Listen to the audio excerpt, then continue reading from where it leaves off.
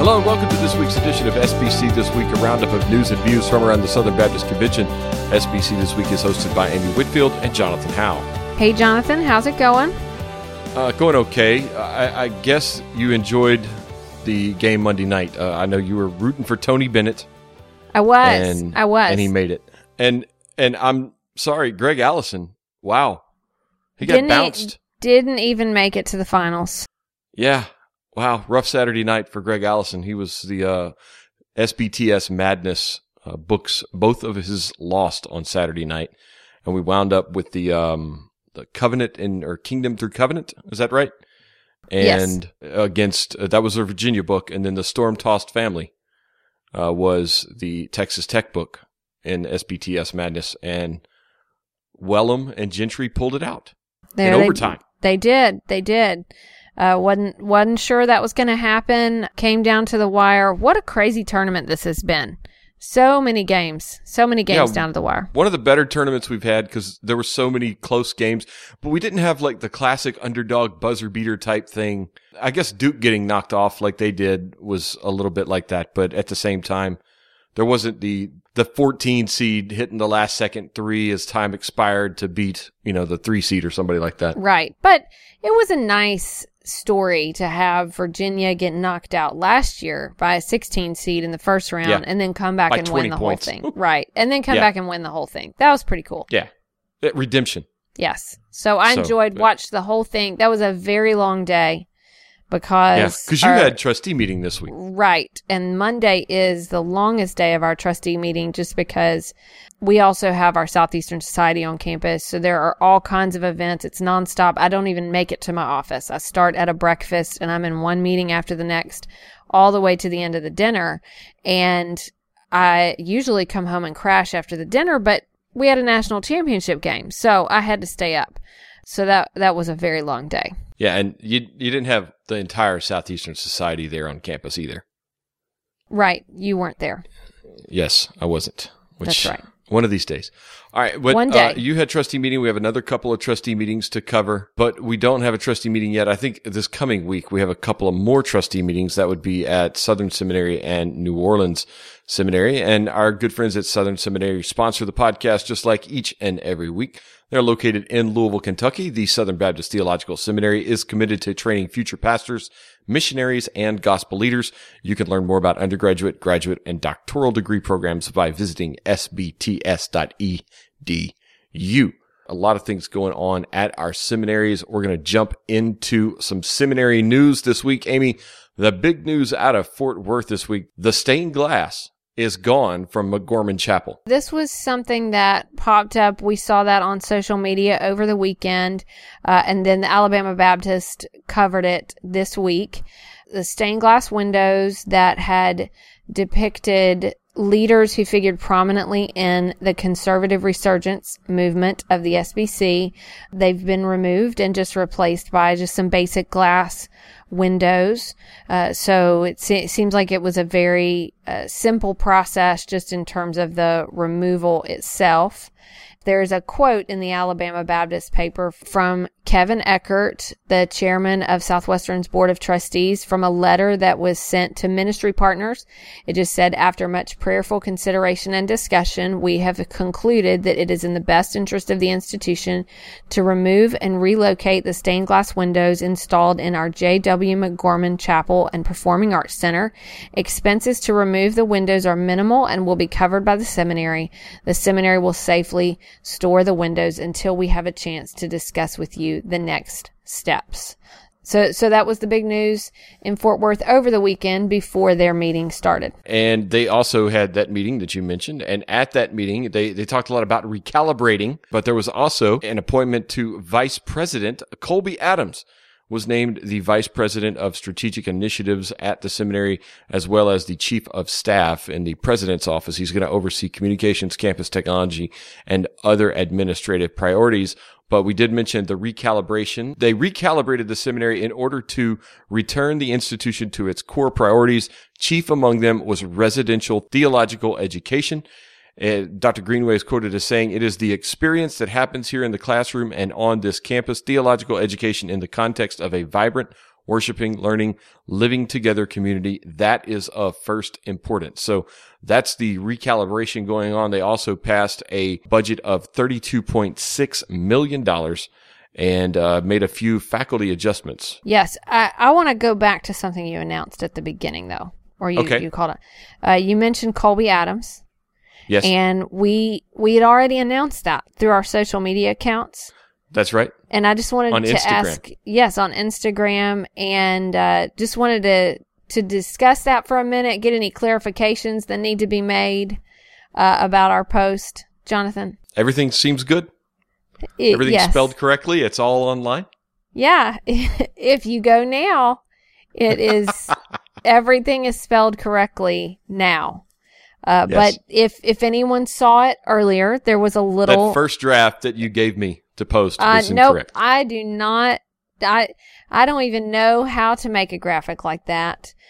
So I just want to make it really clear. I do know how to spell the word congratulations. So do I. Now. All right. So for all the folks who saw that, I just felt like you mentioned Colby. We needed to clear that up. Yeah. So yeah, we are on Instagram. So that's something. We added that this week. We've been posting images every day this week, kind of starting to get into the Instagram world. It's something I've been meaning to do, just never have gotten around to it, but I did. So, all right. Now, Amy, to the faculty stuff after you've embarrassed me in front of our fans. I'm very sorry. You can feel free to edit this out if you like. That's okay. I probably deserve it after the age jokes I make. Thank you very much. Randy Sensen, who's the provost and vice president for academic administration, was elected professor of theology and ministry in the School of Theology.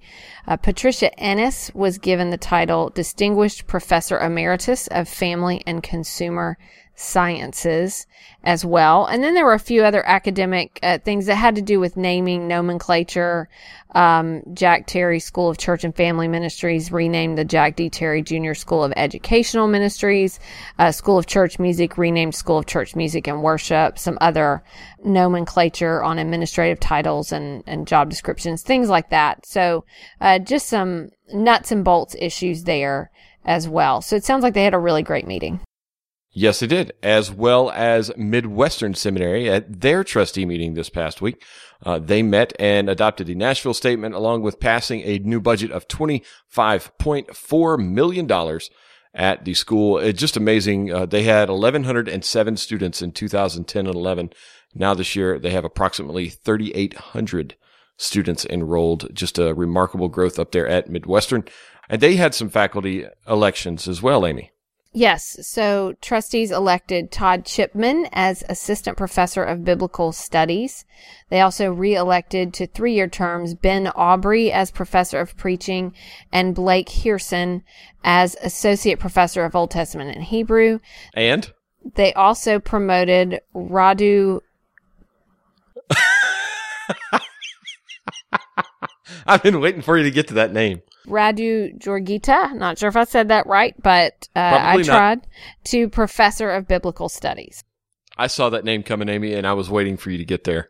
You know, this is what I always tell people, but this is typically when I'm encouraging women who they don't want to read out loud in the Old Testament because they're afraid they're going to mess up a name. And I just say it with confidence. And say everyone, it fast and with confidence. Yeah, and everyone around you, if they say it differently, they'll think, well, maybe I'm wrong.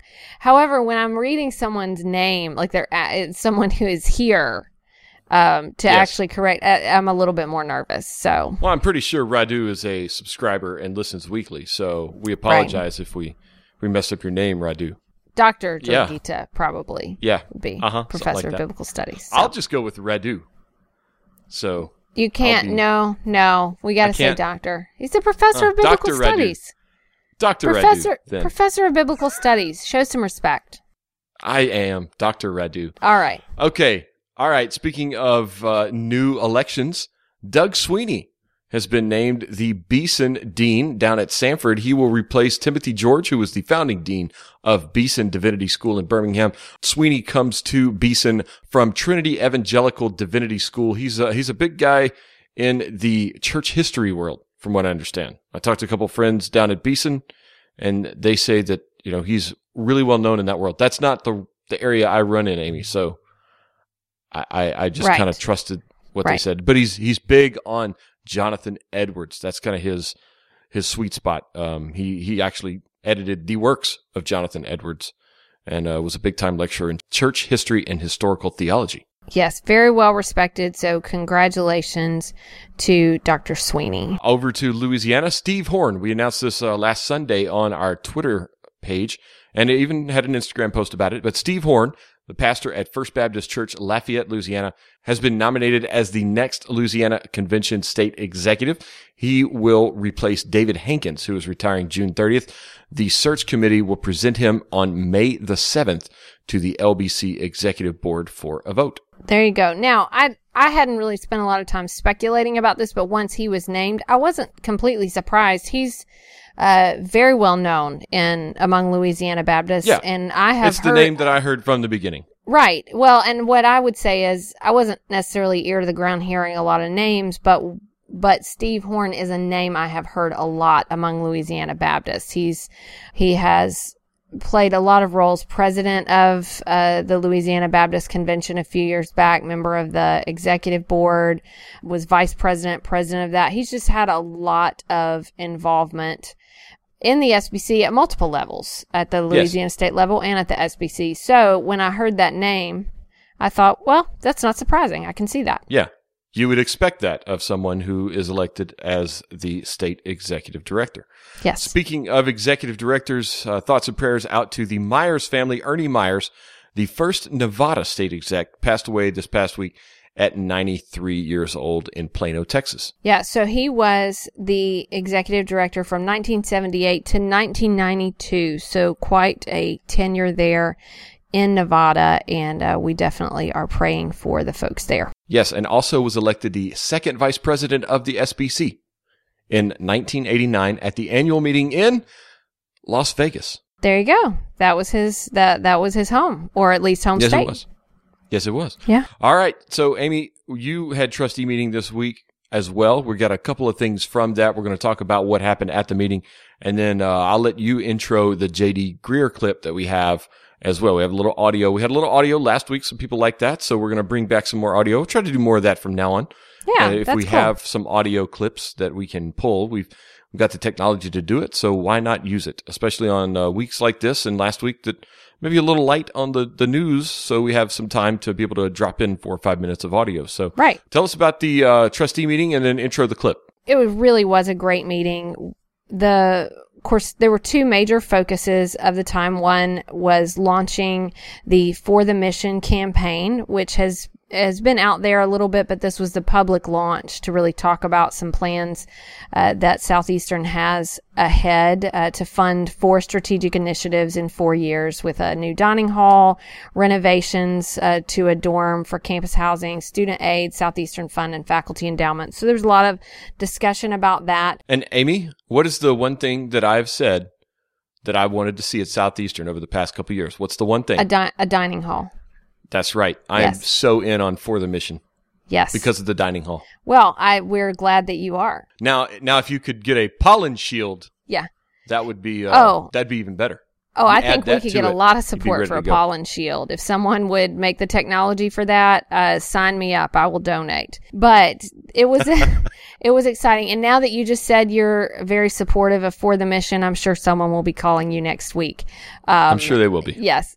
So that was big, but also the time to just mark 15 years for Dr. Danny Aiken as president of Southeastern Seminary. And that was a really special time. I think special for everyone, just reflecting on his legacy here. And in particular, we celebrated his 10 years. So there was a lot of focus on some of the things that have happened even in the last 5 years.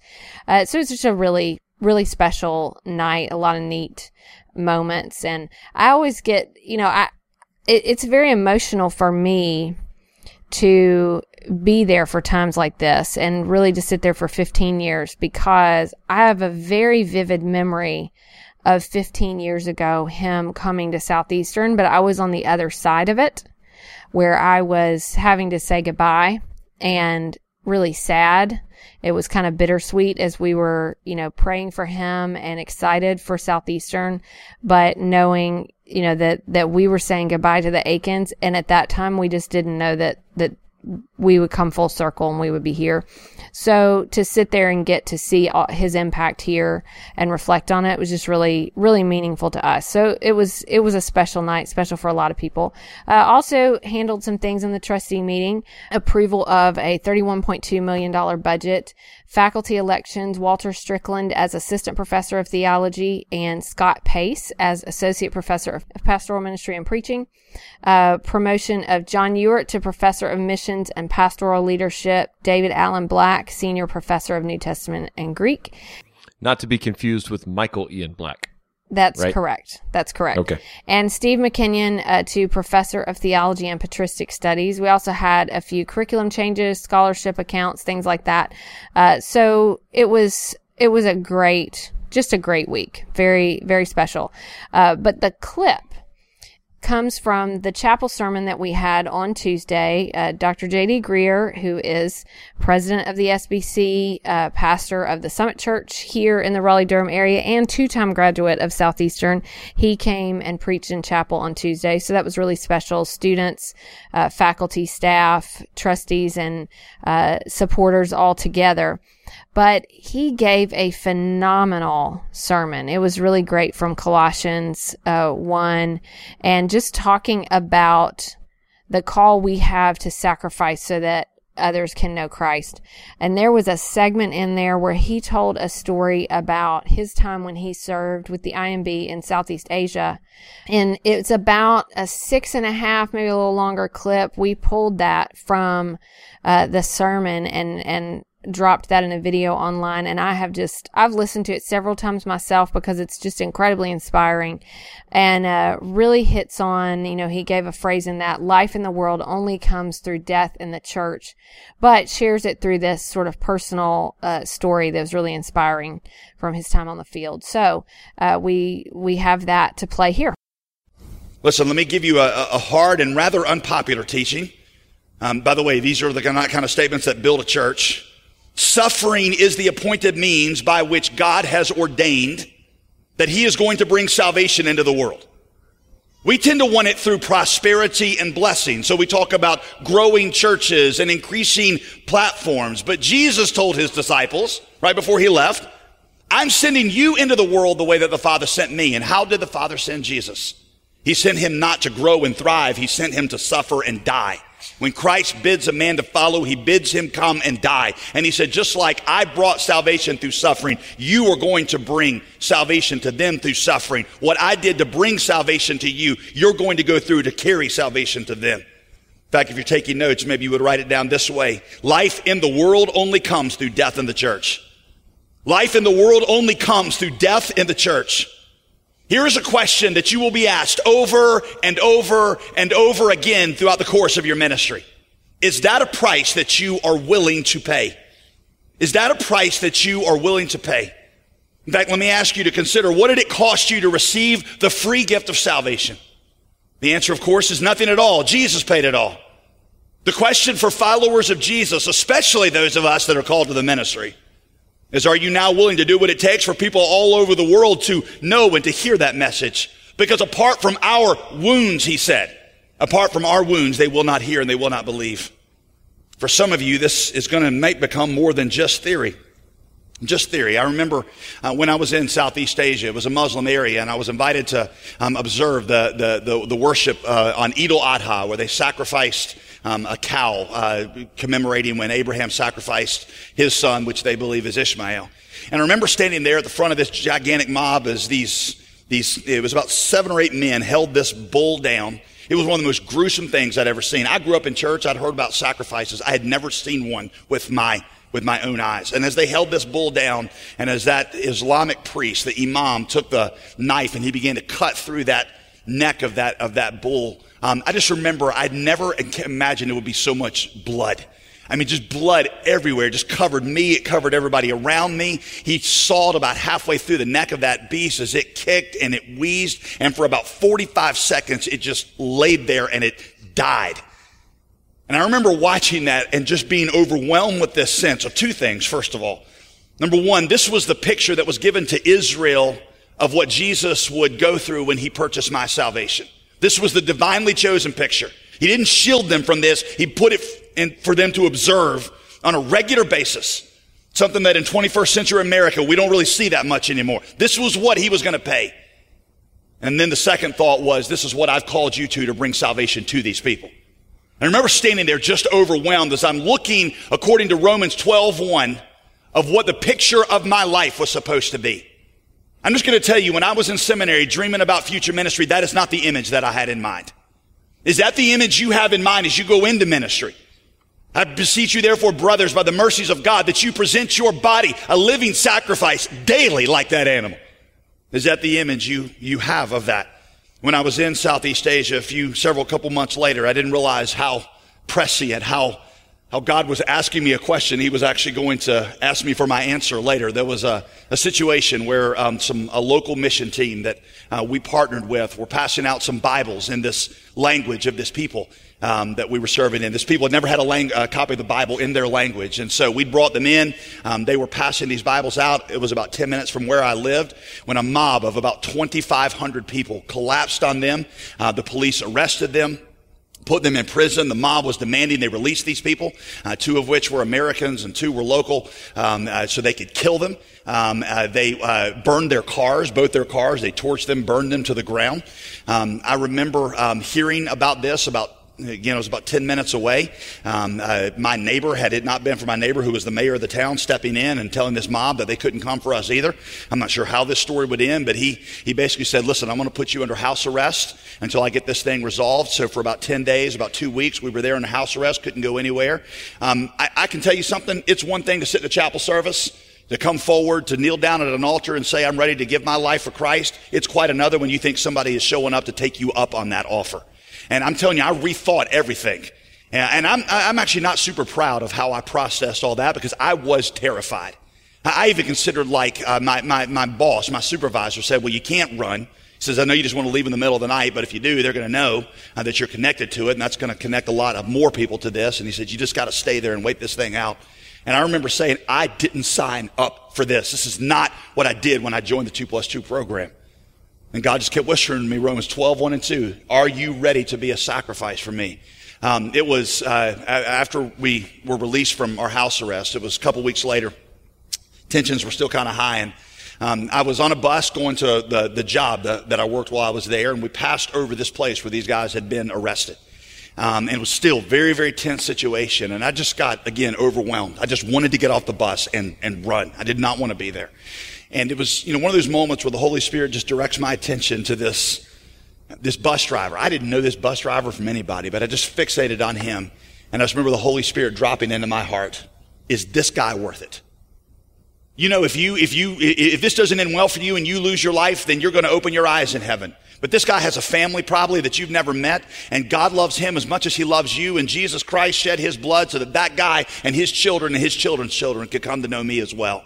And if I shed my blood so that you could know me, are you willing to shed your blood so that he can know me as well? That's what Paul is looking full in the face of and saying, yes, it is worth it. Is that not, Paul says, what I owe to the gospel?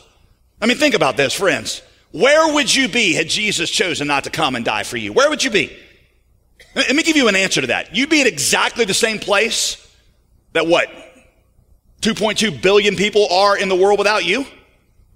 Because it wouldn't matter if Jesus died 1,000 times if nobody ever heard about it. All right, thanks for making that available to us, Amy. I appreciate the hard work that the media team over there at Southeastern did, as well as the great little clip, and we'll link to this clip maybe, of Dr. Aiken the other day. Yes. That was hilarious, by the way. Yeah. So we had planned, let's pull a couple of good clips from things in the sermon. And then we realized, those are not the only clips we need to pull. We've got something else really great. So there was just this moment where the mic stand fell over, and he just had the most amazing reflexes and reached out and grabbed it with his hand with really almost didn't look like he even saw it. And then there was just this little moment after where he said, how do you like that? And kind of laughed and everything. And it was great. So our media services team put that together with dual videos so you could see both camera angles. And we dropped it online, and we thought when we put it on Twitter that people would like it, but it kind of went a little bit nuts. So it was neat. Really showed his personality. It was a lot of fun. Yeah, it did. It's fun. He's a fun guy to hang around. So it's just so perfect, and it encapsulates who he is there. So, all right. Well, that's going to do it for the news this week. Thanks for the update from Southeastern. And that's going to bring us to my favorite part of the week this week in SBC history. Amy, blow our minds. All right. This time I decided I wanted to go back even further than I usually do. So when I do that, I have to go away from Baptist Press and get into some state papers. And this is from the archive of the Tennessee paper, the Baptist and Reflector. And it's from 1924, from their April 10th issue. And if you go to it, we'll link to it in the show notes. Now, this is where they actually took the paper and digitized it. They scanned it to the one that was sent out. And it's on page 7. And the headline is, Little Tennessee Girl Gives Savings of Lifetime to the Campaign. So we talk a whole lot about cooperative program. We're updating it every month. And, of course, Dr. Floyd, in his first week at the executive committee, we've already heard a lot about being involved in the SBC and then just kind of getting behind the mission. And the cooperative program is a huge part of that. Well, 1924 would be the time right before the cooperative program was established. And that came out of a fundraising campaign called the 75 Million Campaign. Yeah, there's a big ad in there. Right. So this article, and I'm going to read it because it's very short. It says, evidencing the spirit of sacrifice that is moving upon Southern Baptists just now in relation to the 75 Million campaign, Dr. Lloyd T. Wilson, State Secretary for Tennessee, relates a story of how, after he had spoken in the Baptist church at Sweetwater recently and went home with Pastor Fleming for the night, while he and the pastor were in the latter's study talking over the situation, they saw a little note quietly slipped under the door. When the pastor picked up the missive, he found it to read as follows, and it was a letter. So it gives the date, March 23rd, 1924. Dear Daddy, I desired at church tonight to give my $20 to the 75 Million campaign. I want to give some of my own money. I do not feel like I am giving anything, giving what you make all the time. May I? Lovingly, your daughter, Mildred Fleming.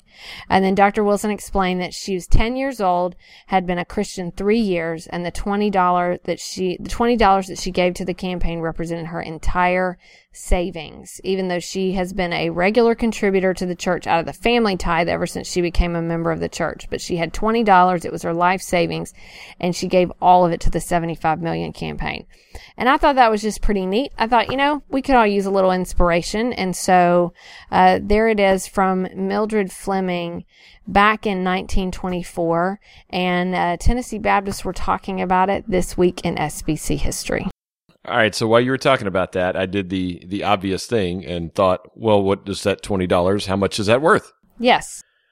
$290.44, basically, in 2019. All right, so think about a 10-year-old. That's a pretty big chunk of change. Give it $300? Yeah, from a 10-year-old.